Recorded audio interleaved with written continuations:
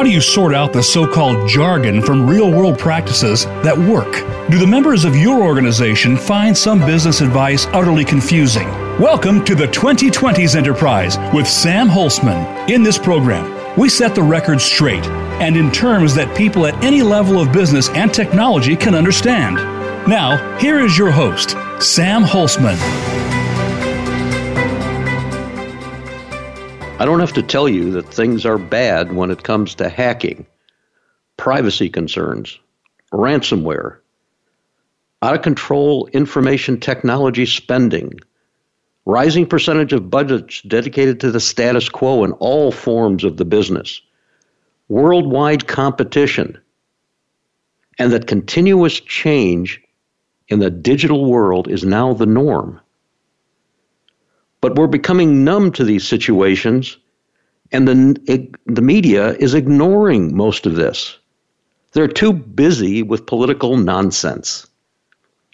As of this day, as an example, the city of Baltimore is still out of business. Yes, out of business for 3 weeks and counting. Their computer systems are being held for ransomware. The penalty was about $23,000. It was raised to $100,000 to whoever this hacker was. And now, in addition to that, $10,000 a day in fees essentially are being assessed. I don't even know what to call it in this world that's there. Please make sure we understand. I'm not suggesting that the hackers get paid. I'm not sure exactly what to do at this point. But please remember what I just said.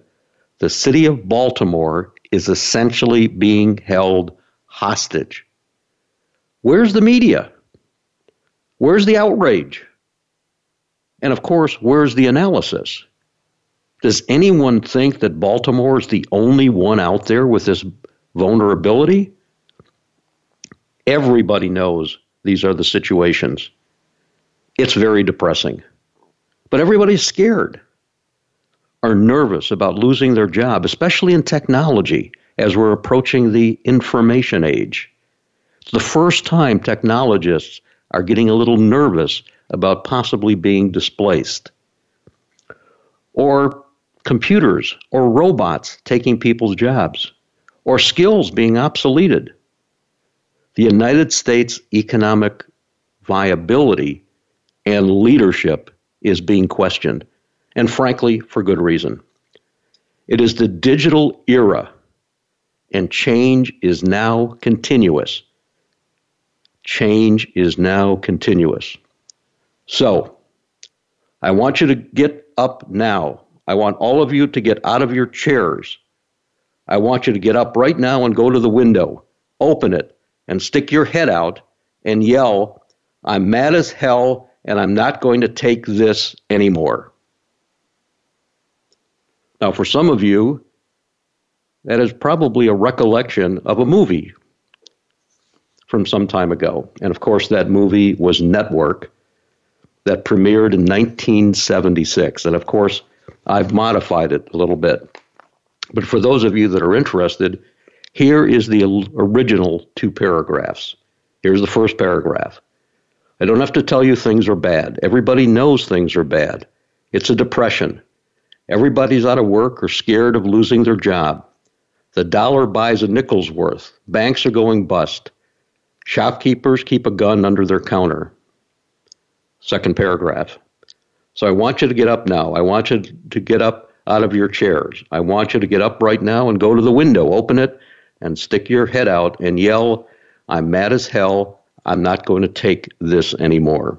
And for those of you that are finicky about this and understand it, the phrase was not, "I'm not going to take it anymore." It's, "I'm not going to take this anymore."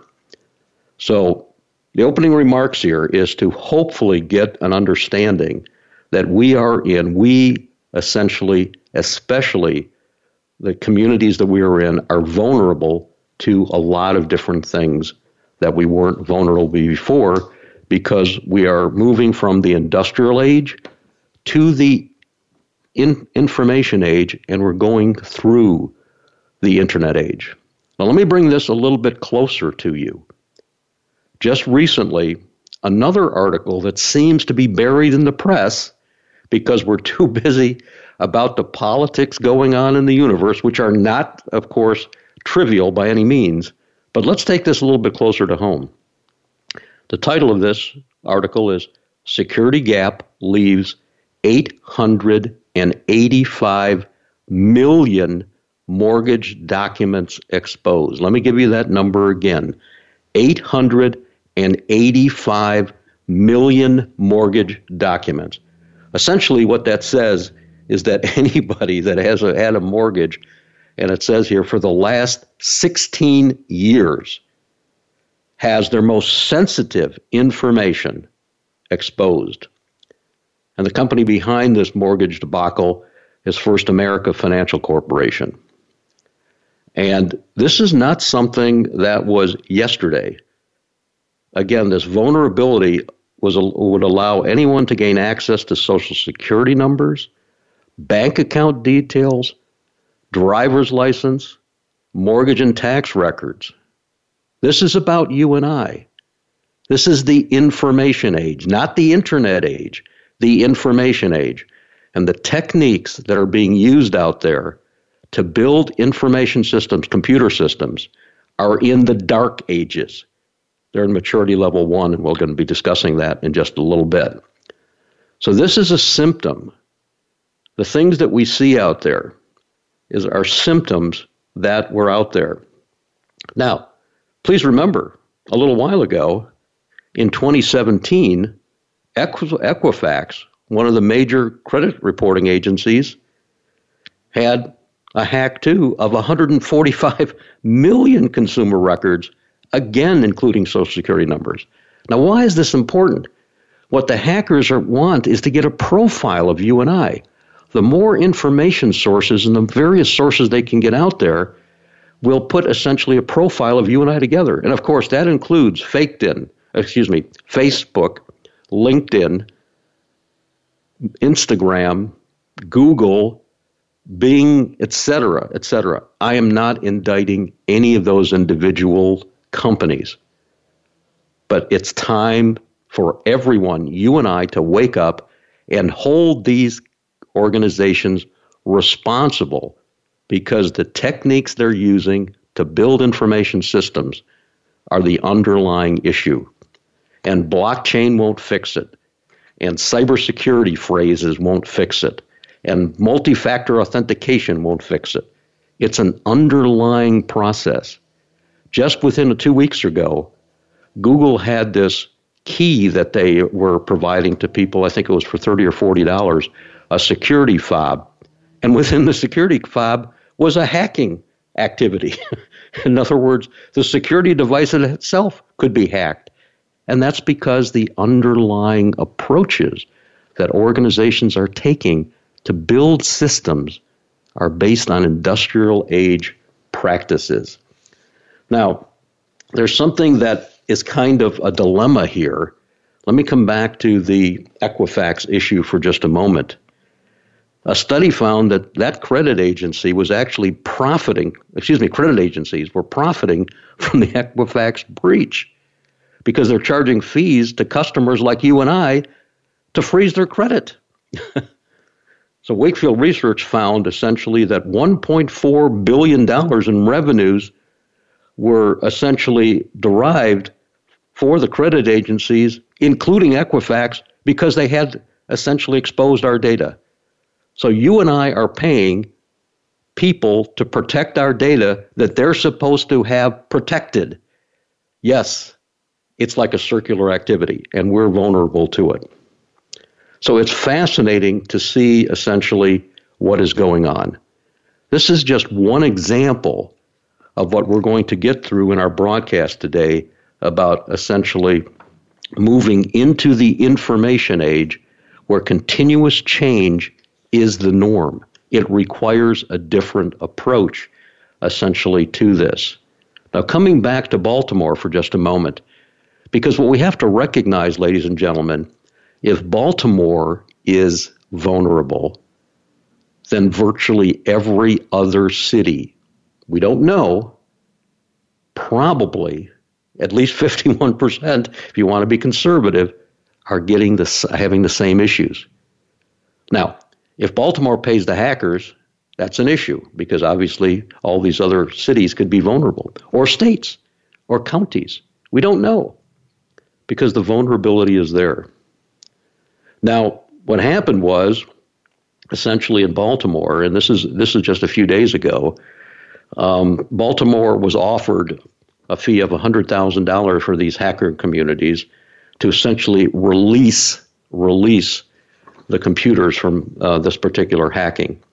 It started May 7th. Ladies and gentlemen, I want to again mention to you, May 7th, about 3 weeks ago where this started. How many of you have heard about this 3 weeks ago? And they were given until May 17th to pay $23,000.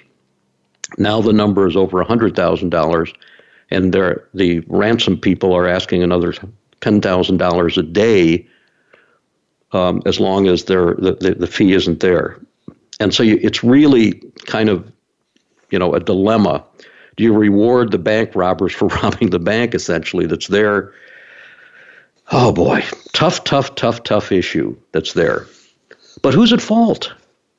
And we'll talk about that in just a moment. Who is at fault? Who is at fault? Now, you can say essentially that deadline for, the ransomware was the issue. Not updating the software was the issue. Not making sure that there was enough cyber activities going on, that's there. Please remember, there's no voicemail, there's no email, there's no online bill payment systems, there's no parking data, there's no real estate transactions, there's no personal property taxes. It is essentially an incredible issue that's going on there. And just as a comical note, and it's not funny, the city went and said, what we're going to do to try to get people to communicate is we're going to go to google.com and sign up all of our staff essentially with a Google account. And what happened was for Gmail, I'm chuckling, it's not funny, but it is. Gmail's looking at all this vast number of people signing up from one location, and they actually blocked it because they thought it was another group of hackers. Of course, after just a little bit of time, they were able to, straighten that issue out.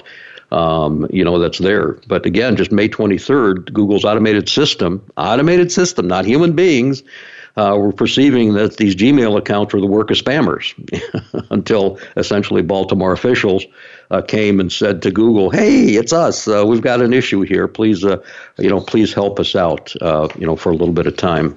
Okay, that's there. Now, the blame game starts. And if you start reading about this, the blame game, here we go. The blame game. That's what we need to do. We got to point fingers. That's going to solve the problem. And the blame game is now the NSA, the National Security Administration. They're the ones that are there. Okay, the New York Times, the gospel of everything, detailed how hackers locked up Baltimore's computer network, and they relied partially on leaked NSA hacking tools, that were out there. Now, please remember the phrase leaked NSA hacking tools. That's a concern to all of us, okay? So the NSA has hacking tools, as it says in this article. They were hacked. If you remember Edward Snowden and that debacle from a few years ago, there was all public information, and a lot of stuff got out, and we don't know exactly what it is, and I have no internal knowledge, and I'm to that situation, but the tool was called Internal Blue. Now, just for your information, same thing, San Antonio and Allentown, Pennsylvania, same type of attack. So here we are at Baltimore. And the mayor and the technology experts there should have gone to San Antonio and should have gone to Allentown, Pennsylvania, and said, what the heck happened here? And they should have broadcast this thing and figured out what essentially was going on. So here we are locking up cities. Here we are, you and I, having exposed at minimum through Equifax and through the mortgage all of our information. Now, some of you out there may think, well, I don't have to worry about it. I don't have anything to hide.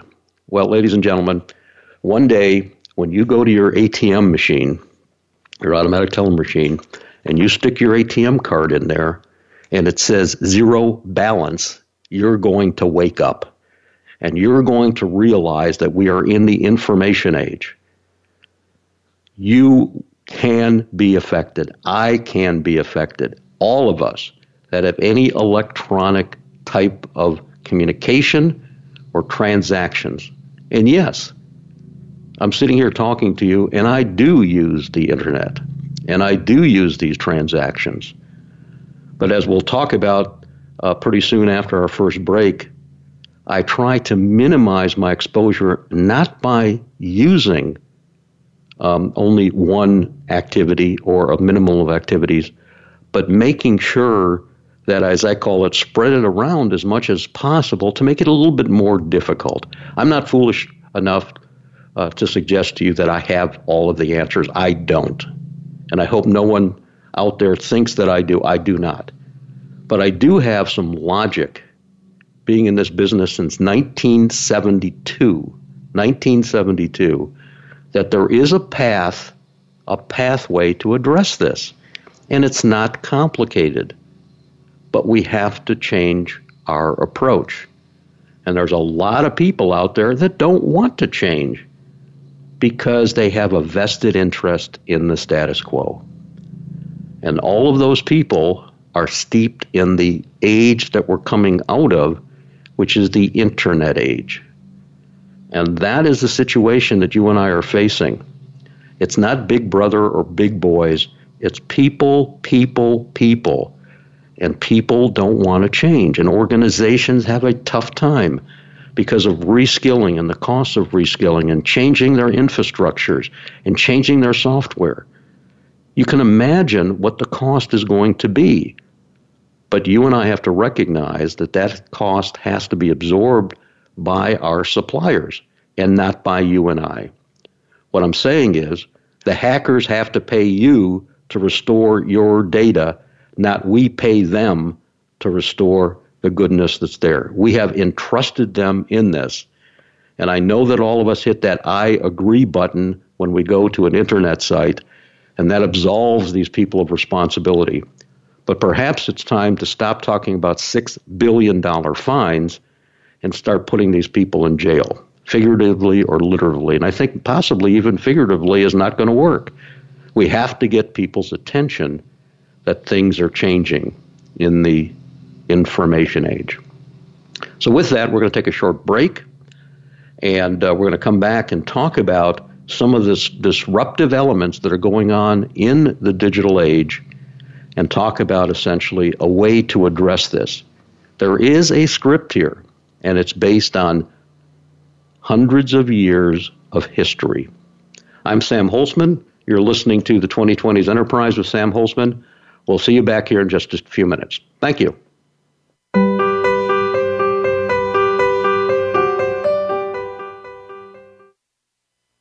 Is your organization in the internet age when those around you are moving into the information age? Are your hallway conversations filled with words and phrases like blockchain, AI, VR, cloud computing, and micro this and that? Are you interested in bringing some method to the madness? Then talk to us. Through years of consulting with clients all over the world, the Pinnacle Business Group and Architecture's Center of Excellence have developed an understanding of what makes a consultant-client relationship work. And this understanding comes to every engagement. The Pinnacle Business Group assists organizations in solving their business and system challenges with its unique, proven approaches, bringing teams of business and system personnel together to jointly define business and system requirements. The teams are led through a series of facilitated activities to provide innovative solutions to their business and system challenges. We look forward to hearing from you.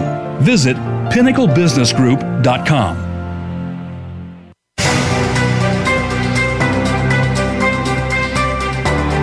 You are listening to the 2020s Enterprise with Sam Holtzman. We welcome questions and comments about the program via email to sam@eacoe.org. That's sam@eacoe.org.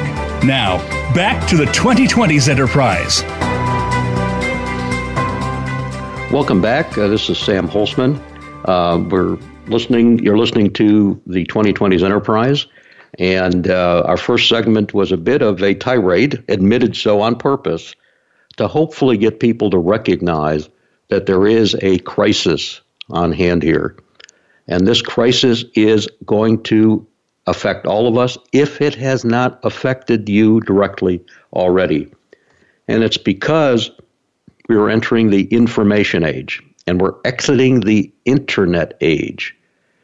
Digital everything is no longer a nice to have, it's an imperative. And that was the internet age. Yet most organizations are actually being inhibited in addressing these new information age realities, at least partially, due to the organization technology's backbone and information technology approaches that are holdovers from previous ages. Have you asked your technology executive, if some of you listening are managers or executives in the business area, how they plan to address orders of magnitude increases in competition, orders of magnitude increases in the speed of change, and the ease of which customers can change their loyalty? If their answer is, we will write more computer programs faster or buy more software packages, you got a problem. There is no way business demands can be met with those types of techniques. Unfortunately, the technology hype that is being sold out there and most advice being provided is just out of date. It's protecting the status quo. And that's a natural human and business reaction, whether we like it or not. Unless there is a change agent that recognizes the world is changing out there. And that's what we have to recognize. It is the information age. And the techniques of the past are just essentially not going to work. Now, let's take a look for a moment at some of the disruptions that have occurred in the internet age and the information age. Let's start with Airbnb. I think most of you know who that is. It's a new way for you to essentially rent a house or a room. And basically what Airbnb is an an information age organization, doesn't own any property. It provides essentially, as I love to call it, a wedding gift registry. What is a wedding gift registry? It's essentially, you're going to get married to a wonderful individual, and somewhere you set up a registry that says, I would like these things, and somebody says, okay, I'm going to buy you those things. Well, that's what Airbnb is.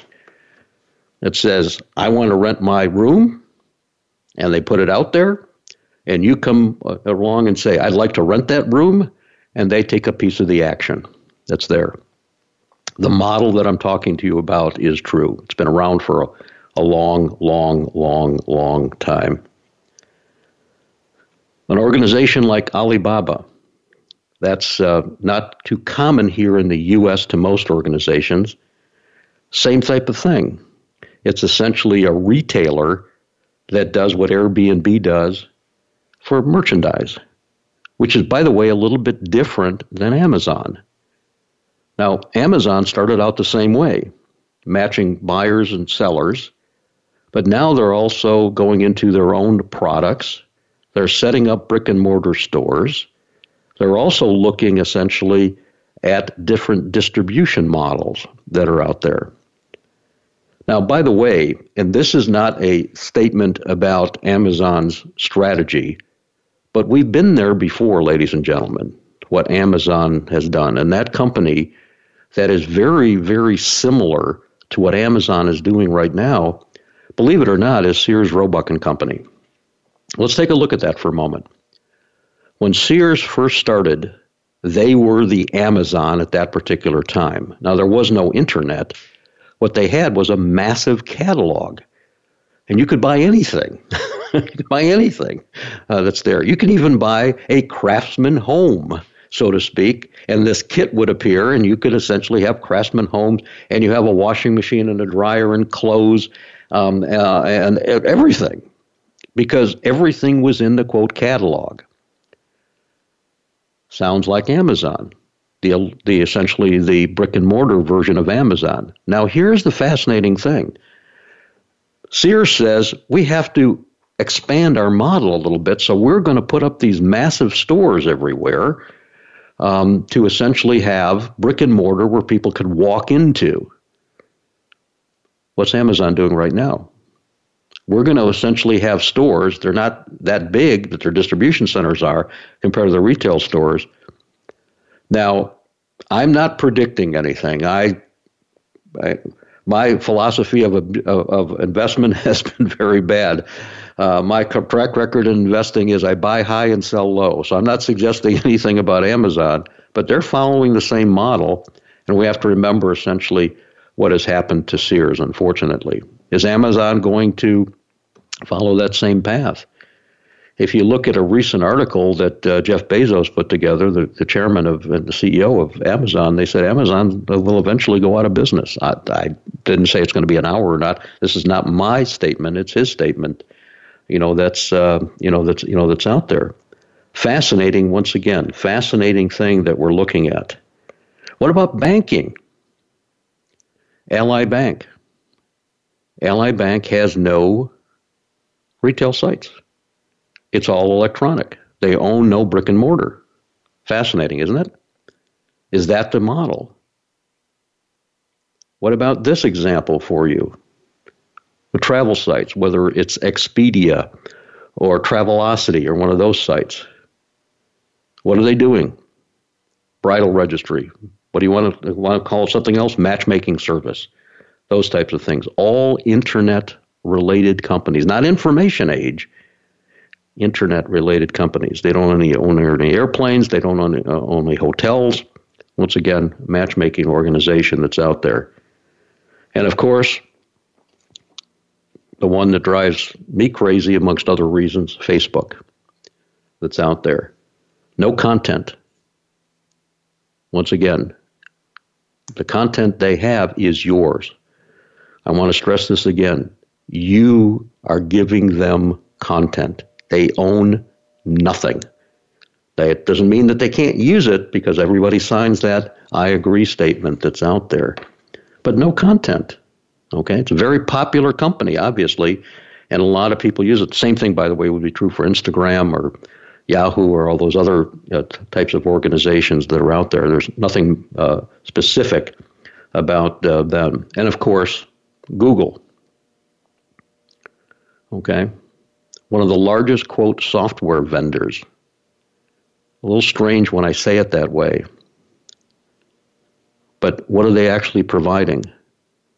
I want to stress this here, and I do mean it. It's a popularity contest engine. It's not really a true search engine. And that's a topic for another broadcast that's there.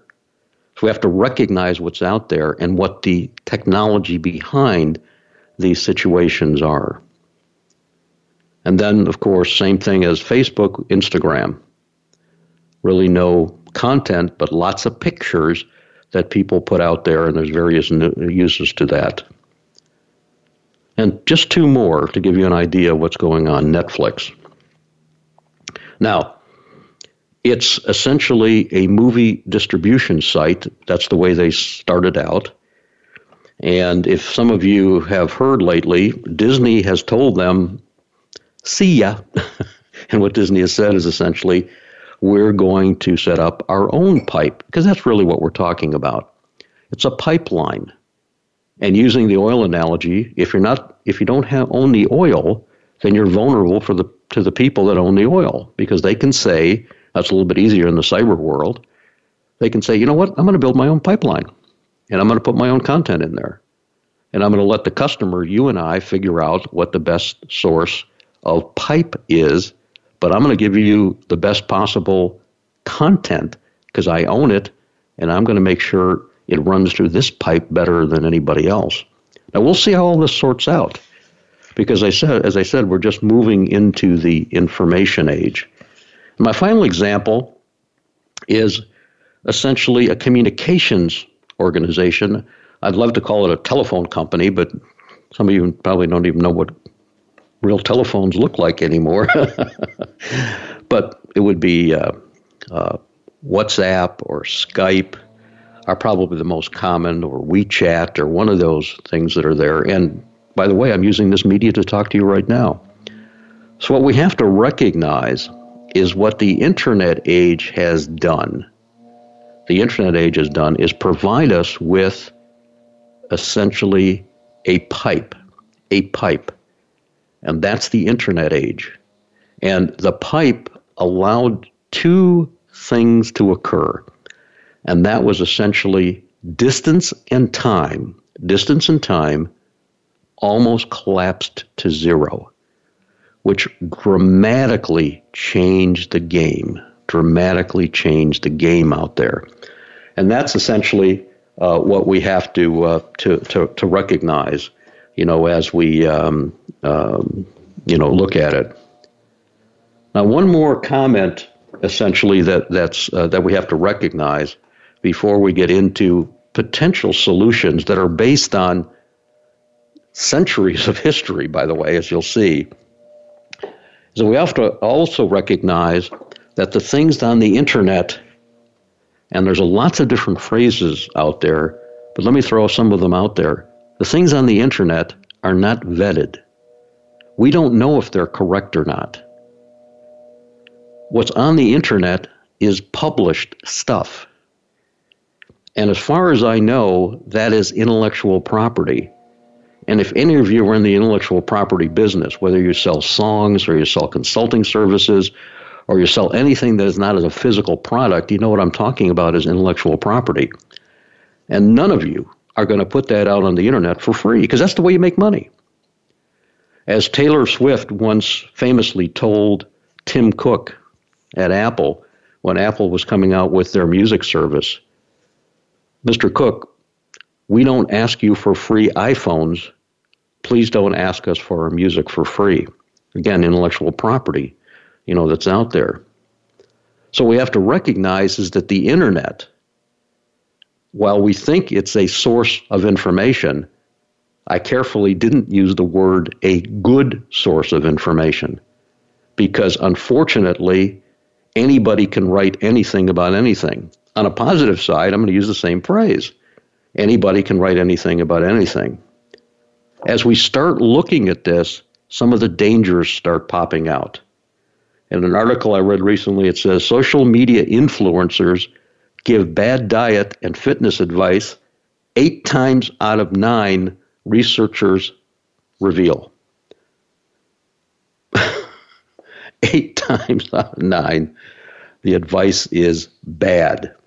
And this is essentially a worldwide study, essentially of 9 different influencers in the world of fitness and weight management, provided inaccurate and dangerous information. And these are some of the most popular influencers, that are out there. So how do we know? And by the way, it's a question. It's a tough question. How do we know what's correct and incorrect out there? This is a mess right now when we think about it. And part of it has to do with the underlying structure, of the internet, that's out there. But as we're seeing, essentially some of this is affecting us today, whether it's the Baltimore hacking or whether it's the mortgage data that's not out there. Essentially, there was an article published about some of this advice about fitness and nutrition. And there's this person named Tam Fay, who's the chairman of the National Obesity Forum, says that this study adds to the evidence of the destructive power of social media. And as Tam goes on, any Tom, Dick, or Harry can take to the ether, post whatever they like, and be believed by their followers because it sounds good. Wouldn't it be nice to know that the most healthy thing in the world for breakfast is going to be chocolate cake with chocolate frosting? I think that'd be great. It has eggs and it has flour and it has water in it. How bad could it possibly be? Oh, I forgot about the sugar, et cetera, et cetera. So we're in, again, this transition area, and it's moving from the internet age to the information age. And it's something that we have to recognize. And what we're going to find out is that we're not the first ones to face this situation of massive change, massive destruction in what we used to know and what we used to see. And what we're going to be talking about in the next segment is the concept of change in an environment like we're talking about now in the digital age, the information age that's out there, and some ways to address the massive amount of change that's out there in a structured, engineered manner without regard to all the hype meisters that are out there. These techniques, as you'll see, are based on virtually everything that you and I do and see except for technology. So our whole premise is, if most of our daily lives have been organized around a series of principles, approaches, and methods, and now we have this new thing called technology, which in its infancy, perhaps that we can learn something from hundreds of years of history and move that forward into the information age. And so this is the premise. I'm not inventing anything new. I studied history out there and saw how different organizations matured and said, is some of this applicable to essentially the information age? Not all of it is, not all of it was, but an incredible amount, especially around the concept of change and the speed of change, was a direct correlatable activity with what we were doing in the past. And so what we're going to be talking about when we come back from our short break, essentially, is the analogies of looking at change in the physical world and how essentially we can do that in the information age world. And also, how do you speed up change to address all the changing activities that are out there to get away from all of this hacking and craziness that's out there? There is a path, but the path is a little bit different than most people are comfortable with. So with that, we're going to take a short break once again. This is Sam Holzman. You're listening to the 2020s Enterprise, and the topic is continuous change and digital transformation. We'll see you back here in just a few minutes.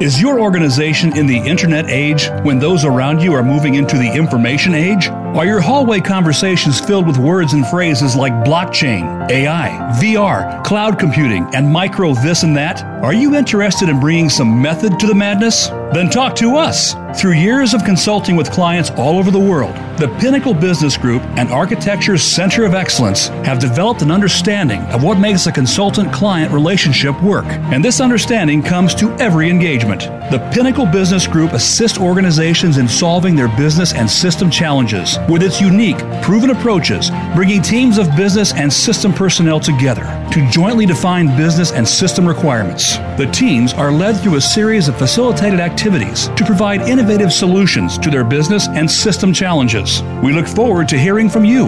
Visit pinnaclebusinessgroup.com.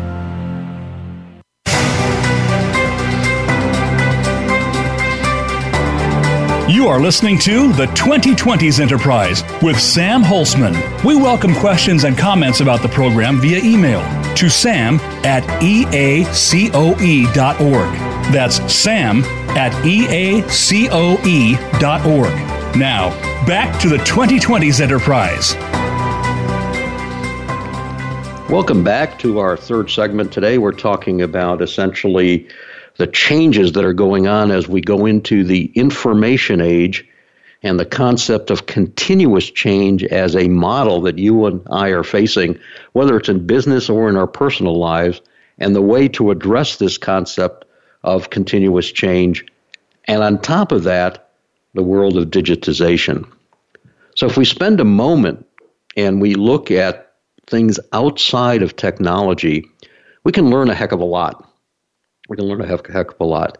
And when you went out in the early 70s to do this research, and that's when we started this research in 1972, we were looking essentially at the concepts of how, in that age, of course, physical things were able to change. How did essentially the phrase flexible manufacturing occur?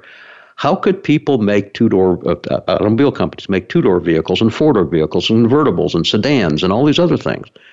How did that all happen, and at a price point that was somewhat affordable? When I say somewhat affordable, I know there's different economic situations out there, but how did they do this?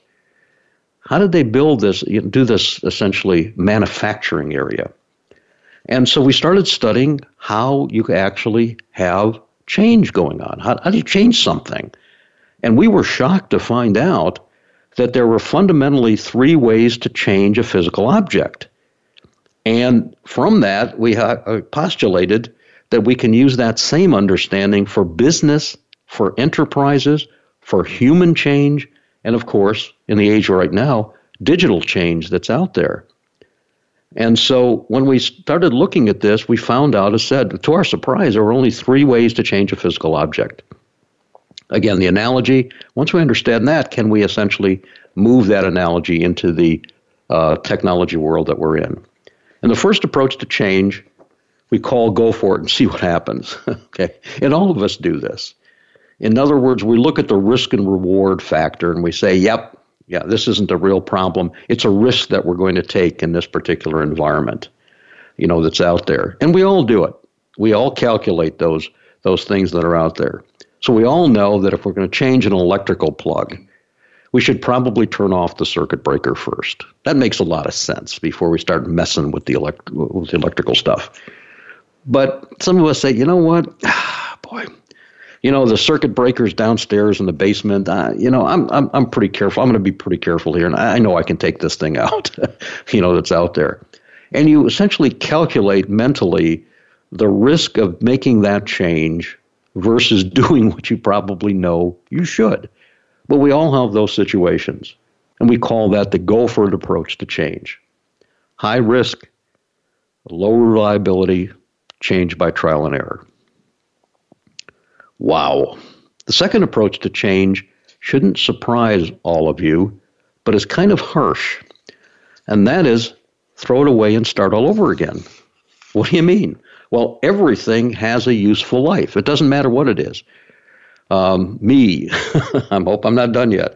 The computer systems, the internet, organizations, companies, PCs, telephones, everything has essentially a useful life. And so one approach to change is you throw it away and start all over again. And now we're seeing essentially the consequences of that approach as you're hearing now the environmental impact of some of this approach to change, that's out there. And I do want to make a sort of a comment here. And one of the things we're seeing right now domestically here in the U.S. is this concept of plastic being an issue. And all these companies are going out there and saying, we're going to get rid of plastic straws. And I have nothing against, and I have nothing to say bad about the Starbucks company. But they've decided that they're going to replace their plastic straws by a different top that's out there. And essentially it turns out that different top has more plastic in it than the actual straw. But it makes people feel good. It's the feel-good approach to change. I didn't even talk about the feel-good approach because it's nonsense. It's absolutely nonsense. It doesn't get us anywhere. It gets us political points, but that's about it. Or the other approach, to throw it away and start all over again when we see something, don't change it, don't touch it. If you change it one more time, we're not going to be able to fix it, that's out there. So that's an issue too. Throw it away and start all over again. Let's remember here where we are. Remember, there's only three approaches to change. One is go for it and see what happens. High risk, low reliability by change by trial and error. Well, that didn't work. Let's try something else. Approach number two, throw it away and start all over again.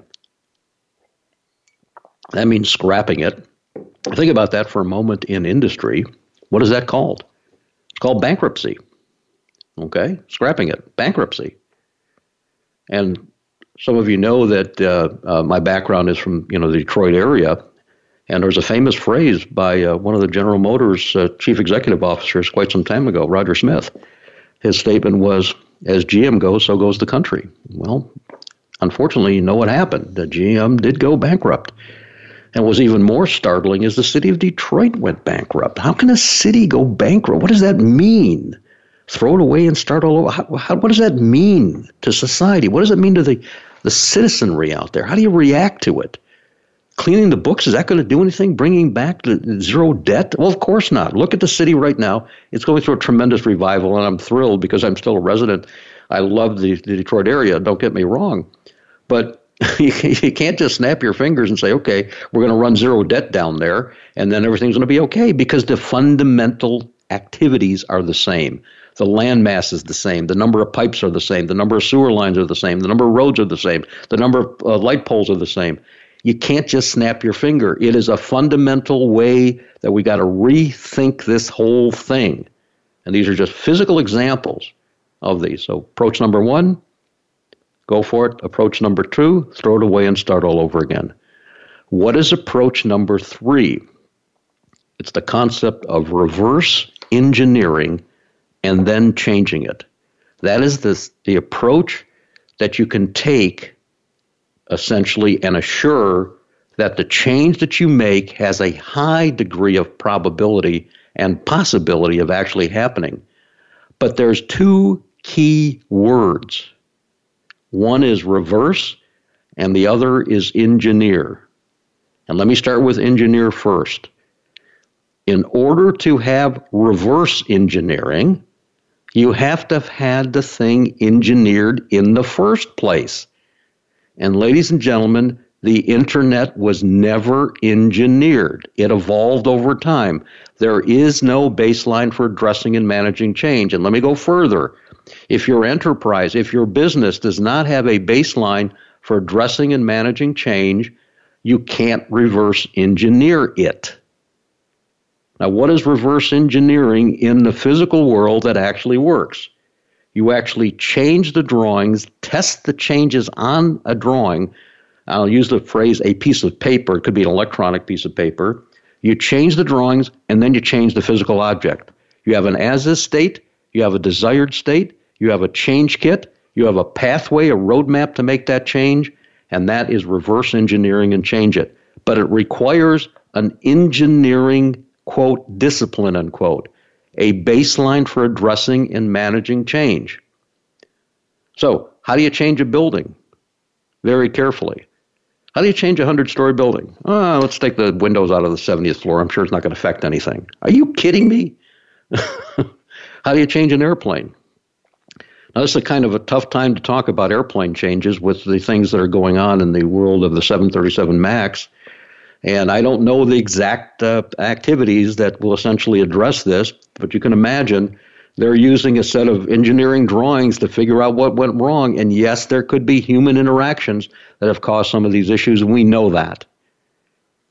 And how do you change a personal computer? Well, it's the company's PC. We just go for it and see what happens. If it's our own PC, it's a whole different story. And, of course, how do you change a computer system that you're using to try to make sure that it's not hacked? You've got 2 choices, ladies and gentlemen. Go for it and see what happens, or throw it away and start all over again. You can't reverse engineer it because there's no baseline for addressing change in 99% of the computer systems that we've seen since 1972. I didn't say 1%, but virtually none of them are using these types of principles that are out there. So, coming full circle, let's assume for a second that you recognize this, and then you want to look at the speed of change. How do you address the speed of change that's out there? Well, one of the misconceptions that we see out there in the world of digitization is that, Sam, everybody knows you're old, you got white hair and stuff like that, and in the olden days, things didn't change very much. But now, man, change is really, really fast. You just don't get it. Well, I think I do get it. It's not the speed of change that is the issue. The issue is we didn't build things to recognize that the item that we built is going to go through change, and that is part of the DNA of the way that we approach essentially building the product. And the phrase that is used is called assemble to order. Assemble to order. Not handcrafting. If you hear the phrase agile programming or packaged software, those are industrial age concepts. Assemble to order. And let me give you a quick example of what assemble to order is as the analogy. Let's say you approach a salad bar, and in the salad bar, there's 16 containers. There's a romaine lettuce, there's iceberg lettuce, there's radishes, there's tomatoes. You know what I'm talking about. 16 elements that are out there. Each one of those elements have been tested and is pure, et cetera, et cetera. They are the highest quality that you can come up with, number one. By the way, even if you don't have that, it still works in the analogy, but I don't want to talk about bad salads. You've got 16 containers. How many different types of containers, different salads can you make? 23 million. The concept of assemble to order that is architected, it's what referred to as the information age approach to addressing this. You have high quality ingredients, high quality elements that are assembled when you need them. And the phrase that I want to leave you with is it's mass customization in quantities of one. You and your neighbor and your neighbor's neighbor and your neighbor's neighbor do not have to have the same item. And on top of that, you're working from an elemental base that has been vetted, that has quality, that performs one element. Romaine lettuce is romaine lettuce is romaine lettuce. Tomatoes are tomatoes are tomatoes. And we can essentially assemble to order. Our lives are in that area except for technology. And technology has to catch up. Walk into a grocery store, assemble to order. The green bean cans are sitting next to corn. A dairy section is somewhere else. Walk into a Home Depot or a Lowe's. You've separated the lumber from the windows, from the doors, from the paint, from the shingles. Assemble to order. This is the concept. This is the concept that we're looking at. In the digital age, in the age of continuous improvement, we have got to move away from handcrafting. Handcrafting, whether it's the phrase agile programming or software, whatever you want to call it, solutions, those are the issue.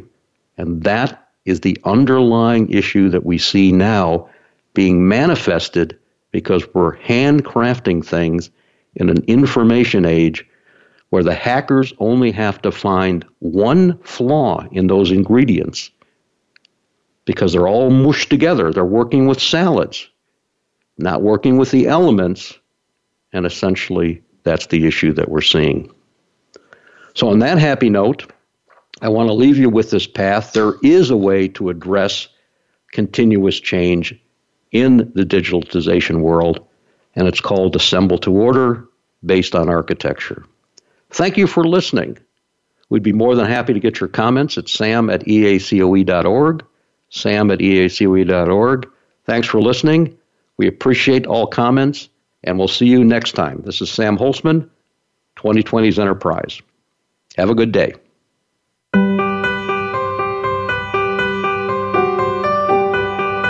Thank you for tuning in this week to the 2020s Enterprise. Be sure to join your host, Sam Holtzman, again for another edition of our program next Wednesday at noon Pacific Time, 3 p.m. Eastern Time on the Voice America Business Channel. We'll have more topics of discussion then.